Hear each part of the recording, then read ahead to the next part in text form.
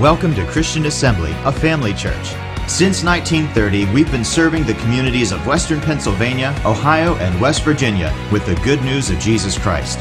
With over 40 years of Bible teaching and ministry experience, Pastor Bill brings faith-filled revelation from God's Word. We believe with you, wherever you are, that God will inspire and change your life through the following teaching. For more information about Christian Assembly, follow us on social media or visit our website at cafamily.net.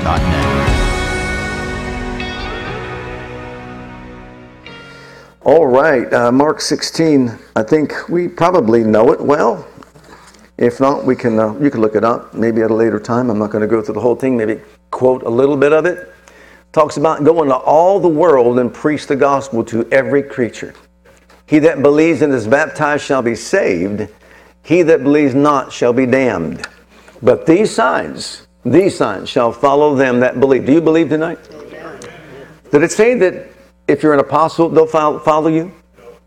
A prophet, they'll follow you? It just says if you're a believer and you believe, these signs shall follow them that believe. And who's saying this? Jesus. What are the signs? Those that believe on His name. In my name, they shall cast out devils. They shall speak with new tongues. They shall take up serpents. If they drink any deadly thing, it will not hurt them. They shall lay hands on the sick and they shall recover. And they went forth and they preached everywhere, the Lord working with and confirming the word with signs following. So that's called the Great Commission. And after the resurrection of Jesus, of course, before He ascended on high, He gave this Great Commission to the church to continue His works that He began when He was here on the earth. Can you imagine being the generation privileged to do that? Before that, there was no commission for all the lay people to go out there and do these works of Jesus. But think about it. Ever since His resurrection, thank God every single one of us has been empowered and also given the power of attorney to use His name to do what? As an ambassador, represent Him on this earth and carry out this Great Commission, doing all those works in His name. So in your first word there, after the resurrection, the church continued the healing ministry of Jesus, and they did so how? By bringing the compassion of Jesus. Compassion of Jesus to the sick, just as Jesus did. Do you remember Matthew 14:14, where it says that He saw so many that were sick? He was moved with what? Compassion to heal them. He wasn't just trying to show who He was. He was compassionate. And that means He had sympathy towards someone who was suffering, coupled with a yearning, burning desire to do what? Alleviate it. Get rid of it. That's what He was committed to. Well, these disciples did exactly that. They continued His work. And we're going to give you a brief history that's post-Scripture, the writing of Scripture, about the healing ministry, to show us how things declined and then how, praise God, as a result of the power of God manifesting at Azusa Street, they were once again resurrected. So in Acts chapter 3, again, too much to read, but I'll just briefly share with you. You know the story. Peter and John were about to go into the temple, being the hour of prayer, the 9th hour. And there was a man that was lame from his mother's womb, was carried, lay there at the gate of the temple called Beautiful, asking alms of those that were going into the temple, who, seeing Peter and John, fastened his eyes on them and said, Peter fastened his eyes, said, silver and gold have I not, but such as I have, I'm giving you. Think about that. I may not have a lot of money, but I got something that money cannot buy. You've got something, I've got something, we have something that money cannot buy. In the name of Jesus Christ of Nazareth, rise up and walk. And He took him by the right hand, lifted him up, and immediately his feet and ankle bones received strength. And he, leaping up, walked and entered into the temple, walking and leaping and praising God. There was a great, move that took place right then. But then, when they tried to exalt Peter, Peter just said, look, don't look on us as if by our own power or holiness we've done such a thing. But I want you to know that his name, through faith in his name, has made this man strong whom you see and you know who he is. It's faith in that name that gave him this perfect soundness in the presence of you all. So they continued the work of healing, the work of Jesus, the ministry of Jesus, healing people. But they were also moved with the same compassion that he had. And that's a secret ingredient that needs to be manifested in and through every person who really desires to pray for people to receive their healing. So in Acts chapter 3 here, under point A, Peter gave the beggar something money cannot buy. He brought him God's love and compassion that resulted in healing. He brought him love and compassion. He wasn't looking to condemn the individual. He wasn't looking to say, why did this happen to you? Whose fault was it and all that? He just had compassion. And also they understood the power of the name of Jesus and gave what they had. And the man was free. In Mark's Gospel, chapter 6, verses 12 and 13, you'll see they went about preaching. And notice here in your notes, you can just write your words in. They preached the need to, number one, repent to the people.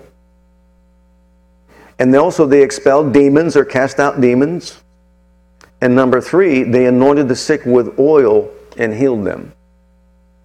So here in these couple of verses, we see something extremely important that sometimes is missing even today. And that is, number 1, got them to repent. Repent. It means to have a change of heart and mind. And making a decision to turn from a certain way of living to follow another way of living. And so they repented. And in some cases, before the healing power of God can actually be released into a person's life, sometimes in some cases repentance is absolutely necessary. If someone is holding aught or bitterness and resentment towards somebody, then it's going to short circuit the power of God that's trying to enter into that person's body to deliver and set them free. But when there's repentance and we recognize the need to say, hey, I'm sorry for what I've done, or whatever it might be, whatever the case is, holding animosity against somebody, having bitterness against somebody, etc., or even just anything personal in our own life, repentance is absolutely necessary to make a change of heart. But then he expelled demons and they anointed the sick with oil. So this was a practice in the church. You can see this in James, your next set of scriptures in point C. Anointing the sick with oil for healing was a normal part of the early church life. It was common that they would do that. It was a normal part of it. Is any sick among you? Let them call for the elders of the church. Let them pray for them, anointing with oil in the name of the Lord. And the prayer of faith shall save the sick, and the Lord shall raise them up. And if they have committed sins, they will be forgiven them. Confess your faults one to another. Pray for one another. For the effectual, heartfelt, fervent prayer of a righteous man makes tremendous power available, dynamic in its working. So we're setting the stage right here to show you what was normal. And in your notes here, it was normal part of early church life. And then the book of Acts really records many healings that took place. You can read that in the very first few chapters of the book of Acts. We see multitudes of people coming and being healed by the power of God. And so we see a continuation of the ministry of Jesus in bringing healing and health to those people that were in need.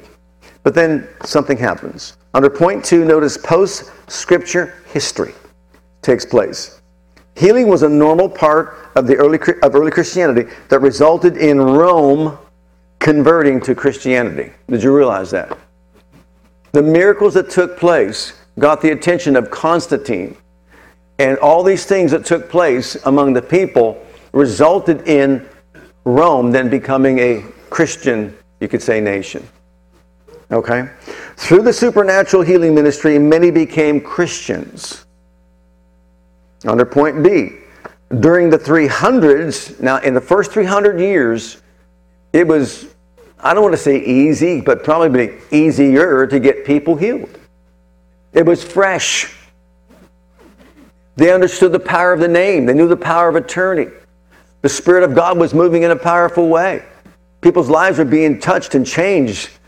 For 300 years, this was dominant within the church. But then things began to shift. So during the 300s, a shift of thought began taking place. Healing testimonies were used to prove the divine origin of Christianity, but God's compassion for hurting people was lost. Under point C, Augustine in 380 was taught not to pray for healing. But later in his retractions, he experienced healing and affirmed its validity. Isn't it something you can preach one thing until you get sick, and then when you get sick, it's so good to be healed. I never heard anybody sing, it's so good to be sick. It's so good to be sick. It's so good to be sick. Right? I don't believe anybody likes being sick. Does anybody like being sick? No, absolutely not. Well, then all of a sudden he gets healed, and all of a sudden it's true. But look at under point D. By the year 400, physical healing was no longer understood as an invitation to wholeness, but as a distraction from it. It's secondary. It's not necessary. And then under point E, Pope Gregory the Great in the year 600 taught bodily sickness as God's way of chastening His children. You see how far these roots go back? You see how the enemy has done his job to see to it that he would instill mindsets that would make it very difficult for people to receive from God? Remember, that's his job, is to deceive people and get them to believe the wrong thing. So by the year 400 or 600, bodily sickness is God's chastening, and it's not true. In the 700s, anointing with oil for healing was not permitted to be done by lay people. It was not permitted to be done by lay people. Only bishops and priests were allowed to do so. That was it. And only for the healing of the soul, not for the body. Isn't that sad? You think about the sacrifice that Jesus made. You think about the stripes that He bore. You think about the Lord, the Father, Jehovah, laying on Him not just the iniquity of us all, but the stripes that He laid upon Him.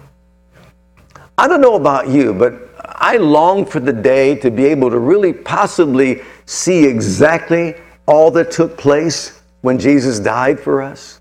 Wouldn't that be something to behold? You know, we're so caught up in the physical realm that the Roman lictor, with the stripes they put upon His back, 39 stripes. And remember, Paul had that 5 times. And 3 times beaten with rods. I don't believe it was just those 39 stripes that came from the Roman lictor. It pleased Jehovah to bruise Him. He made Him to be sick. The fullness of the wrath of God was poured out on our Savior and Redeemer. We can't even begin to understand or have a revelation of the sin of the world being heaped upon one person's being.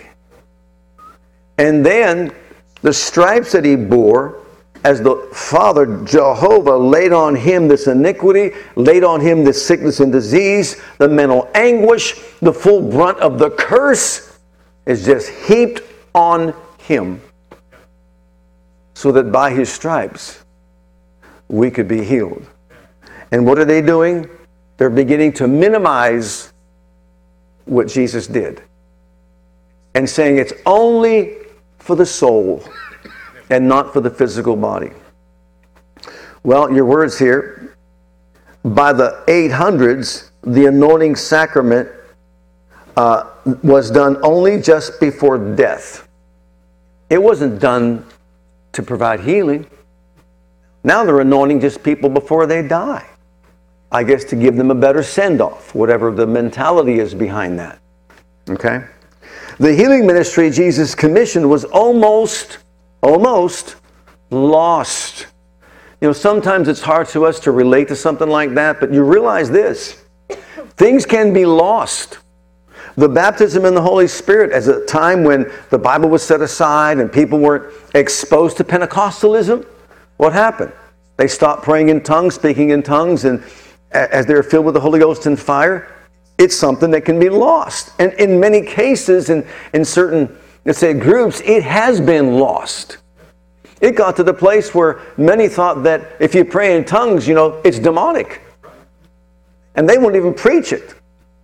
These gifts have ceased, they've gone away, and all that. But that's not true.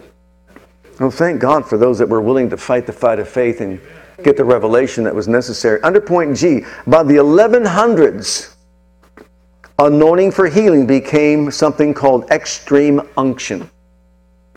Extreme unction. And once again, being anointed at the time of death. And by the 1500s, Calvin taught, since cessationism, that healing ended with the death of the last apostle. The last apostle. And once the last apostle died, well, that doesn't even make any sense. When you read the book of Acts and you see that all these others were still healing the sick and all that, but they weren't apostles. They were lay people. And they were praying for the sick and they were being healed and so on. But you see, this once again is the work of the adversary to do what? To see to it that what the people believed was wrong. Because if they believe the wrong gospel, they're going to practice the wrong gospel. They're going to buy into it. And what was Paul's number one concern, a major concern that he had? That as Satan deceived Eve, so would God's people be deceived by the subtlety of this enemy. And you can see these educated people are falling victim to this kind of teaching and mentality. Oh, it's all ended now because the last disciple or apostle died, and so therefore it's not for today.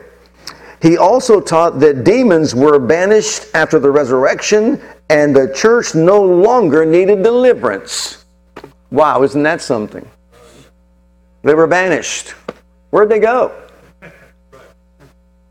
We're told when they are cast out, they go into dry places, seek and rest, and finding none, and they're going right back to the house that they got booted out of. Right? Isn't that what Jesus taught?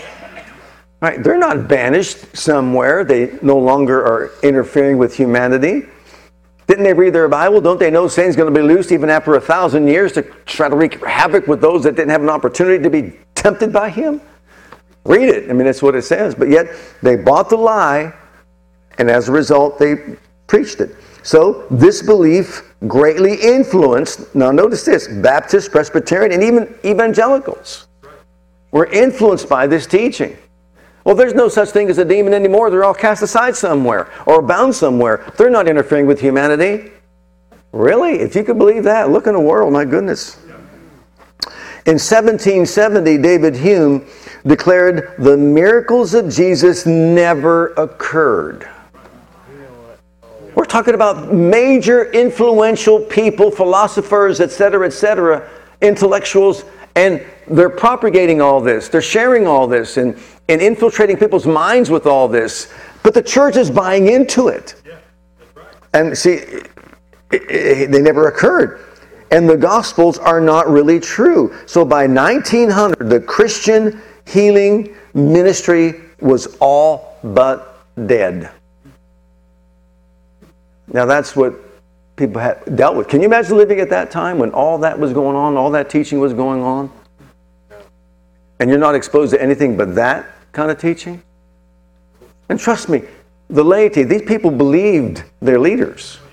They believed these people in offices of authority. And as a result, where's faith to receive healing from the Lord? There isn't any, because faith comes by hearing, and hearing by the word of Almighty God. And if that's what they're listening to, obviously there's not going to be any faith. But then under point 3, something happened. The Azusa Street Revival, led by Brother William J. Seymour in 1906 and lasted through 1915. It was characterized by spiritual gifts, is your word, amazing physical healings, and many signs, wonders, and miracles. I'm telling you, there were people that were drawn there. Oh, they thought that they were... Imagine this. In this Azusa Street Revival, you've got reporters there. You've got all kind of personnel that are there. You've got skeptics that are there. You've got scoffers that are there. People from various backgrounds. And one aptly put it this way. You walked in, a skeptic or an atheist, And when you got into the house, the glory of God fell on you, and you walked out the door, born again, spirit-filled, faith-walking, tongue-talking, armor-bearing, healed, delivered, set free, devil-resistant child of Almighty God. Who can withstand that? Like Peter said at Cornelius' house, who was I? Who was I to stand against God? To challenge God? You can't. Right. And so they had a change of heart and a change of mind. So, healings is your next word. Physical healings and many signs and wonders. It revived the Pentecostal movement and was the primary catalyst for the spread of Pentecostalism in the 20th century. Isn't that amazing? Oh, this thing lasted, and all kinds of things took place, and all kinds of miracles reported, just amazing. And the influence just spread like a wildfire throughout the entirety, of the nation, and reaching other places in Canada and that sort of thing. But it meant, just like when Brother Will presented the history of our church, it goes back to the Azusa Street revival when they came from there to here, and it's it's a snowball effect. And so we thank God for that. So here, everybody's thinking that we're the crazy ones. Someone asked me today, about the beginning, and I said, well, the beginning, Christianity, they were Pentecostals. What? They were Pentecostals. Well, what do you mean? Well, what day was the church born, supposedly? The day of Pentecost. Right? So they were Pentecostals. The fire of God came on them. They were filled with the Holy Ghost. They spoke with other tongues as the Spirit gave them utterance. So that was normal. That was normal. That wasn't crazy. That wasn't demonic. That was God actually initiating something on His own in the camp of the Jew and the camp of the Gentile at Cornelius' house. And guess what?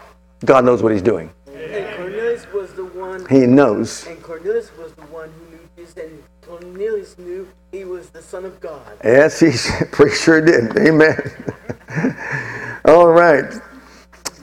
Now, under point 4, I think you all would agree with me this evening, Jesus has never changed. Hebrews 13:8 tells us Jesus the same yesterday, today, and forever. Amen. Amen. Has He ever changed? No, but all this history from the day of Pentecost up until this point that we're talking about right here in 1906, Jesus has always been the same, but man hasn't been the same. So let's look at some of these words. Man's view under point A, man's views change, don't they? Man's views change. Next, man's thinking changes. But Jesus is always the same. Hallelujah. You talk about a constant. He just doesn't change. We can. He was a healer. He is the healer. He will always be the healer. Can somebody say amen to that? Amen. But look at along the journey, all the ways that man's thinking, man's views have changed. Now you can see how the enemy did his job to what? Blind people's mind from seeing the truth. That's the only way he could possibly do it. Now remember, Jesus said that when anybody hears the truth of God's word, what happens? He comes immediately to steal the word. It's all about the word. The seed of God's word from the heart and life of a person. Why? So it doesn't produce any results. And that's exactly what he did over the years. People fell victim to it. Well, under point B, he is just as compassionate today as he was when he walked the earth. And as when he walked the earth, he wants us healthy, healed, and strong, just like he did then. He's not changed. And he's never going to change. And why is this important? Because that's the only way we're going to have a strong faith, when we truly understand the mind and will of God. Jesus wasn't put through all what he was put through so that someone can come along and just say, well, he might not want to heal you. Or he's just teaching you a lesson. You can be a better Christian by suffering for Jesus. No. Sickness. No, we suffer persecution, tribulation, and affliction. We understand all that. But this is a faith and healing class. We're talking about sickness and disease. Is not God's design. Now, of course, if someone is living in sin, as in 1 Corinthians chapter 5, we understand that they could be judged and turned over to Satan for the destruction of the flesh. But remember, that's Satan, it's not God. And why? So his spirit would be saved in the day of the Lord. That's why. So, in 2 Peter chapter 1 and verse 3, powerful verse, he talks about grace and peace being multiplied to us through the knowledge of God and Jesus our Lord. Grace and peace can be multiplied as we gain knowledge and understanding. He gave us precious promises, that by these precious promises we escape the corruption that is in the world through lust. In Christ Jesus, we've been given so much. I don't know that we've scratched the surface of all the things that we have truly in Christ Jesus our Lord. Eye hath not seen nor ear heard, neither has entered the heart of man the things that God has provided for them that love Him. But now it's time. I was about to say that. but thank you, Aaron. God has revealed them to us by His Spirit. He's given us a glimpse of the things that belong to us. Can you imagine if we strip this flesh of ours away, like Paul said, this earth suit, this tent that is covering up the Shekinah glory on the inside of us? Can we begin to imagine how the glory of God emanating from our spirit being then would touch our physical bodies and bring them health and life? Paul said, my desire is this. Not that I just necessarily leave and go and be with Him, but while I'm here, that my flesh is consumed with the glory of Almighty God. Just pouring out of me. Flooding my soul, my body completely whole. Romans 8:11 is the verse. If the Spirit of Him that raised up Christ from the dead dwell in you, then He that raised up Christ from the dead, Jesus, shall also quicken your mortal bodies by His Spirit who dwells in you.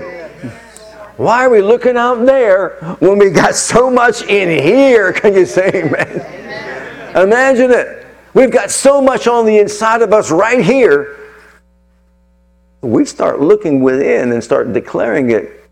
Greater is He that's in me than he that's in this world.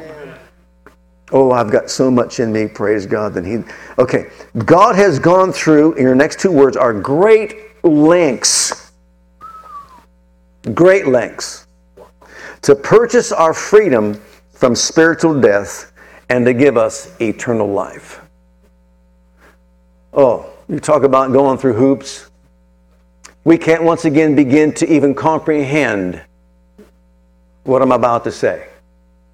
How does the second person of deity, the creator of the universe, creator of heaven, earth, sea, and all that in them is, who without Him was not made anything made that was made, who is the force behind all of creation, who's named all the stars, who knows the number of sand along the seashore and the hairs on your head, how does He enter into a womb? The world can't contain Him. The universe can't contain Him. But He enters the womb of a woman and robes Himself in flesh. You talk about great lengths.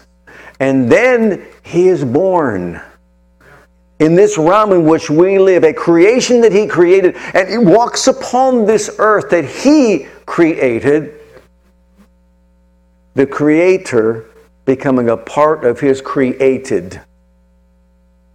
The highest of His creation being man, but He identifies with man, robes Himself with the same flesh of man, but yet one thing is different: His blood flow.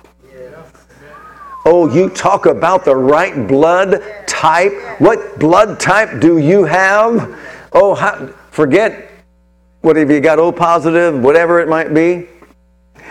You got the blood of Jesus flowing through your veins. Hallelujah. Hallelujah. Redeemed blood. Aren't you glad for that? He did that. He became a man. He walks on the earth, and then he walks as no man walks, and did as no man did, and acts as no man act, performed like no man performed. Even the very creation itself bowed to his words. Peace, be still. Instant calm. Body parts be recreated. Withered hand, stretch it forth. Healed. Run, Lazarus! Come forth. Wow. Even the wind, the sea, and waves obey him? What manner of man is this? How do we explain that? And then he goes to a cross where he suffers and dies, and then he takes on the wrath of God, and then his body's in a tomb for 3 days, and then his soul, his body, his spirit and soul is raised up from the dead on the third day. How do we explain this? You talk about great lengths to do this for us? If we thought about the suffering of him, beyond our comprehension, the fullness of the wrath of God, the full wrath of God on him. Why? To free us. Along with our freedom, God has given us all things, are your next two words, that pertain to life and godliness. All things he's given us, and precious promises. He's given us all these things. Plus precious promises that must be received by faith. That must. Everybody say must. Must. See, we must be born again. We must receive by faith. The only access we have to the grace of God. In Romans chapter 5, verses 1 and 2, therefore being justified by faith, we have peace with God through our Lord Jesus Christ, by which also we have access into this grace wherein we stand. We stand in this grace of God, and the access that we have to it is an access of faith. It takes faith to activate it, faith to receive it, faith to walk in it. So all we receive from God comes by grace through faith. Next two words, grace through faith. Yeah, we don't deserve it.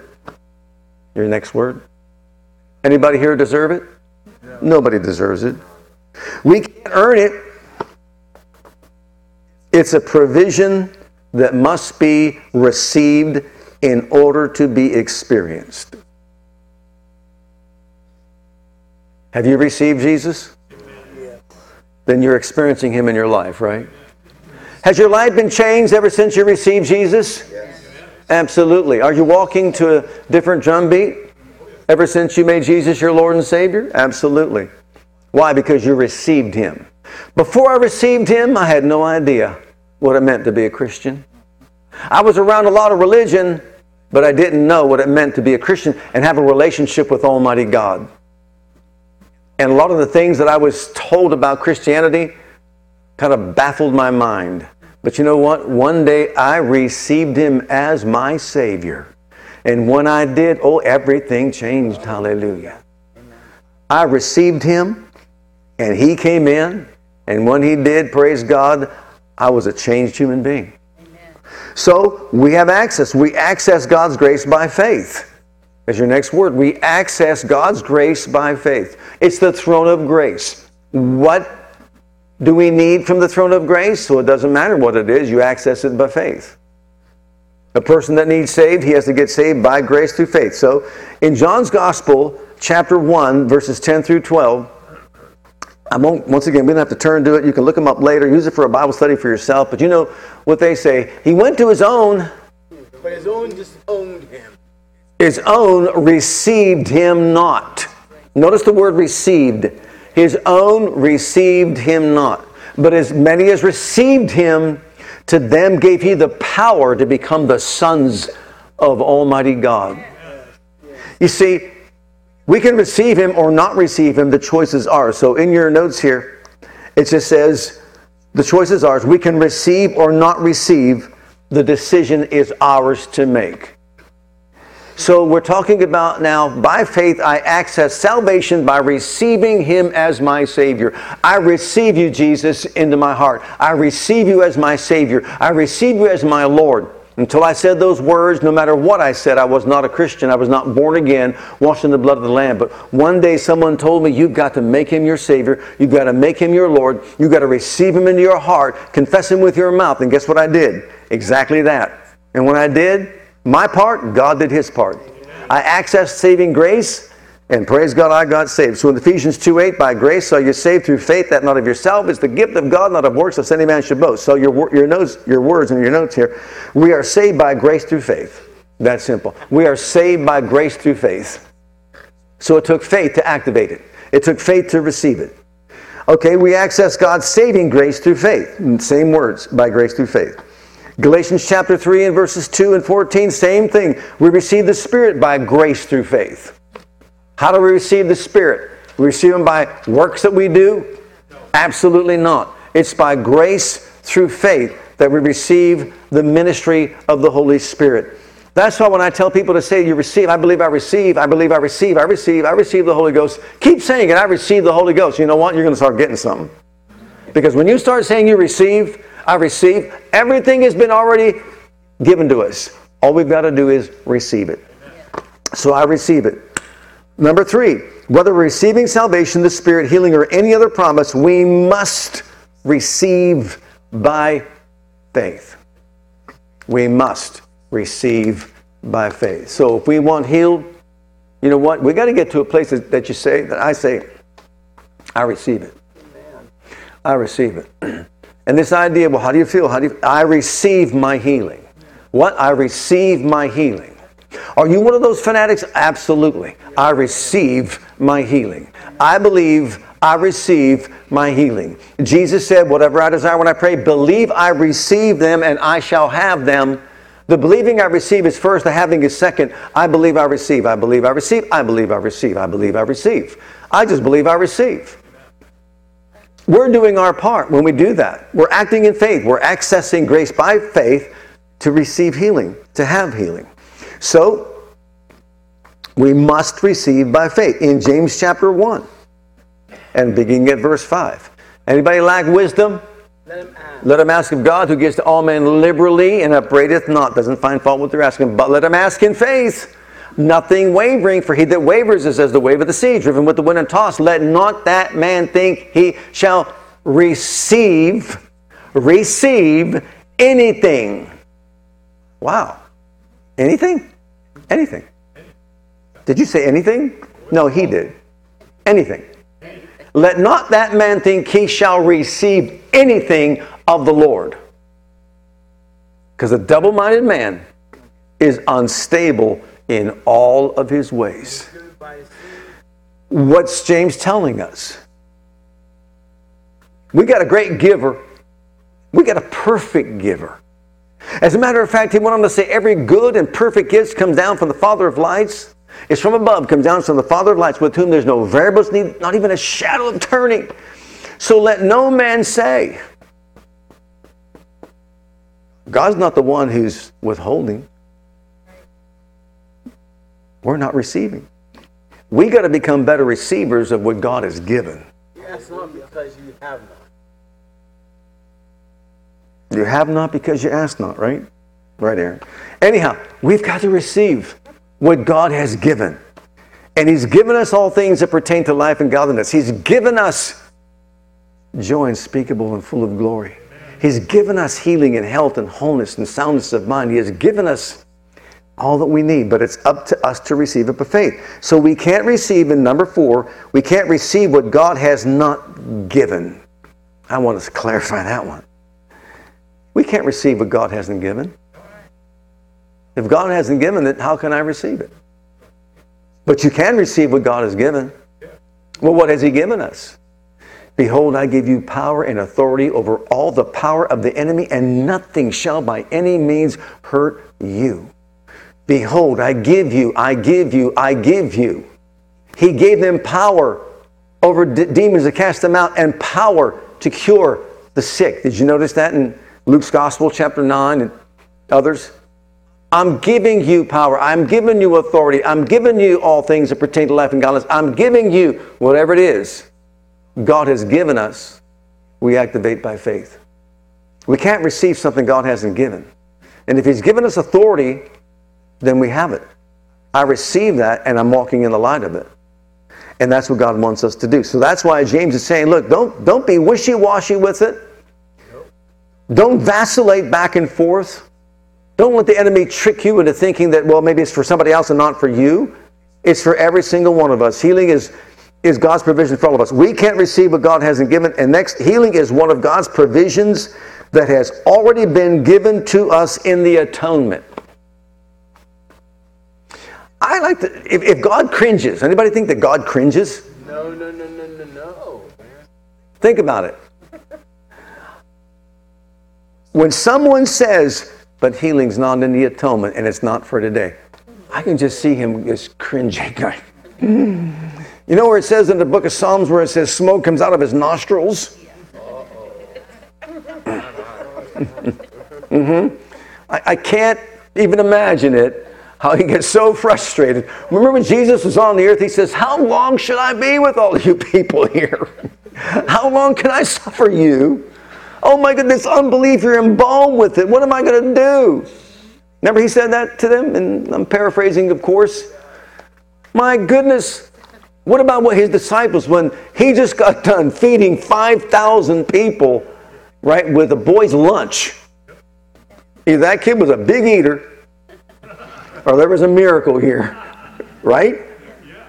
And so they all sat down in groups of 50 or whatever, and then the food keeps multiplying and multiplying and multiplying and multiplying, and all of a sudden there's 12 baskets left over. How'd that happen? But there's 12 baskets left over, right?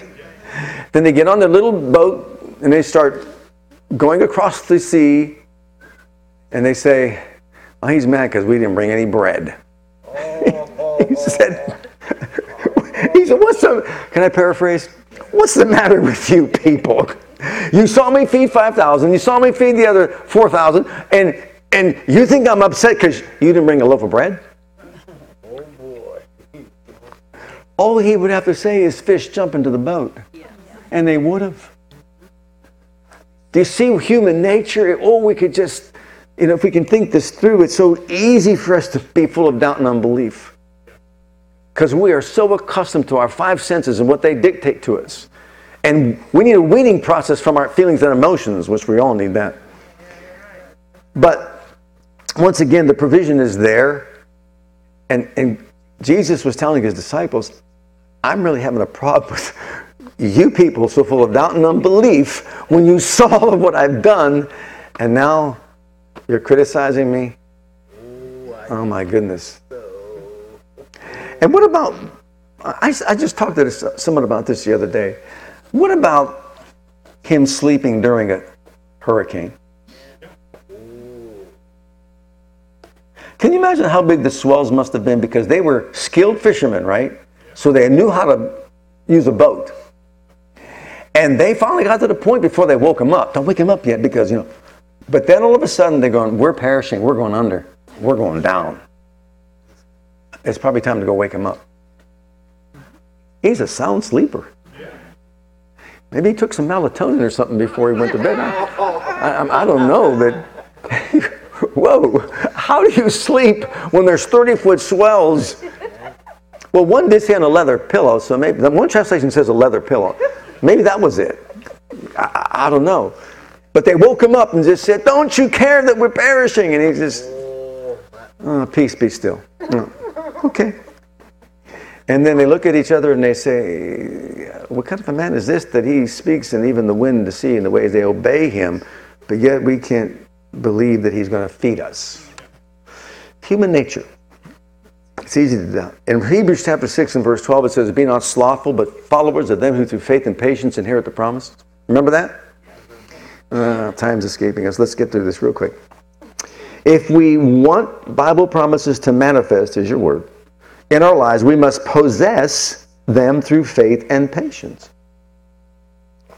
In Matthew 9:29, Jesus said, according to your faith, be it unto you. So the statement of Jesus is as valid for us today as it was then. According to your what? Faith. Be it unto who? You. We receive according to our faith. Patience is not just putting up with things. It's staying steady is your first word. Steady. Maintaining our course. Persevering. Not growing weary. Not quitting or giving up. You know, it's just like, we just had Hurricane Ida, right? Still around. And sometimes I just chuckle at the weather, the meteorologists. They're standing there with their garb on, right? The wind is like, there's this... They're trying to hold on to whatever they can hold on to. And this is like, why are you there? You're reporting live. Yes, in the eye of Hurricane Ida. Seriously? Why don't you go somewhere else and do this report? But it reminds me of patience. You stand there, and whether it's calm, sunny, windy, hurricane wind, or whatever it is, you just don't move. You stand there. That's what it means to persevere. Whether it's good, bad, indifferent, or whatever, I'm standing right here. Whether I see it, hear it, feel it, smell it, taste it, I'm standing right here. I believe I received my healing. I believe I received my healing. I believe I received. We hold fast our confession of faith without wavering unto the very end because we know that it will eventually manifest. So patience undergirds our faith while experiencing the time lapse between the promise and its fulfillment. I'll say that again. Patience undergirds our faith while experiencing the time lapse between the promise and the fulfillment. And the key is to persevere or be in patience, which means I'm standing no matter what it looks like, feels like, sounds like, etc. Okay. We see this also in Hebrews chapter 10, 35 and 36, where it talks about we have need of patience. We have need of patience. Why? So that we can inherit the promise. Without patience, you see, we don't inherit the promise. So patience is the key to receiving God's promises. So it requires faith and patience. The belief system has to be right, but then also we have to take the stand where our emotions are told, you are not in charge. Did you notice you have to tell that to your emotions once in a while? Mm-hmm. David said, I've got to be weaned from my emotions as a child is weaned from its mother. You are not in charge. Okay, so patience is the key. Under Romans 12:3, we all have been given the measure of faith. Oh, thank God, we all have it. We're not trying to get it. We have the measure of faith. That measure is enough to give us victory over anything we face in this life. That's easier said than done, isn't it? Yes. But it is the truth. After we've done the will of God, which is releasing faith in the Word and acting upon it, then patience supports our faith until the answer is manifested. Patience undergirds our faith. Peter lost his patience out there walking on the water. He changed because he was distracted by what he saw. And what happened? His faith that was in operation began to fail him, and he began to sink. So patience is necessary to undergird our faith, which is why James said it takes, and the writer of Hebrews said, it takes faith and patience working together to obtain the promise. And that's the key. So when it comes to all of us receiving by faith, of course it's by grace through faith, it takes faith and patience working together to receive our miracles. So let's all stand together.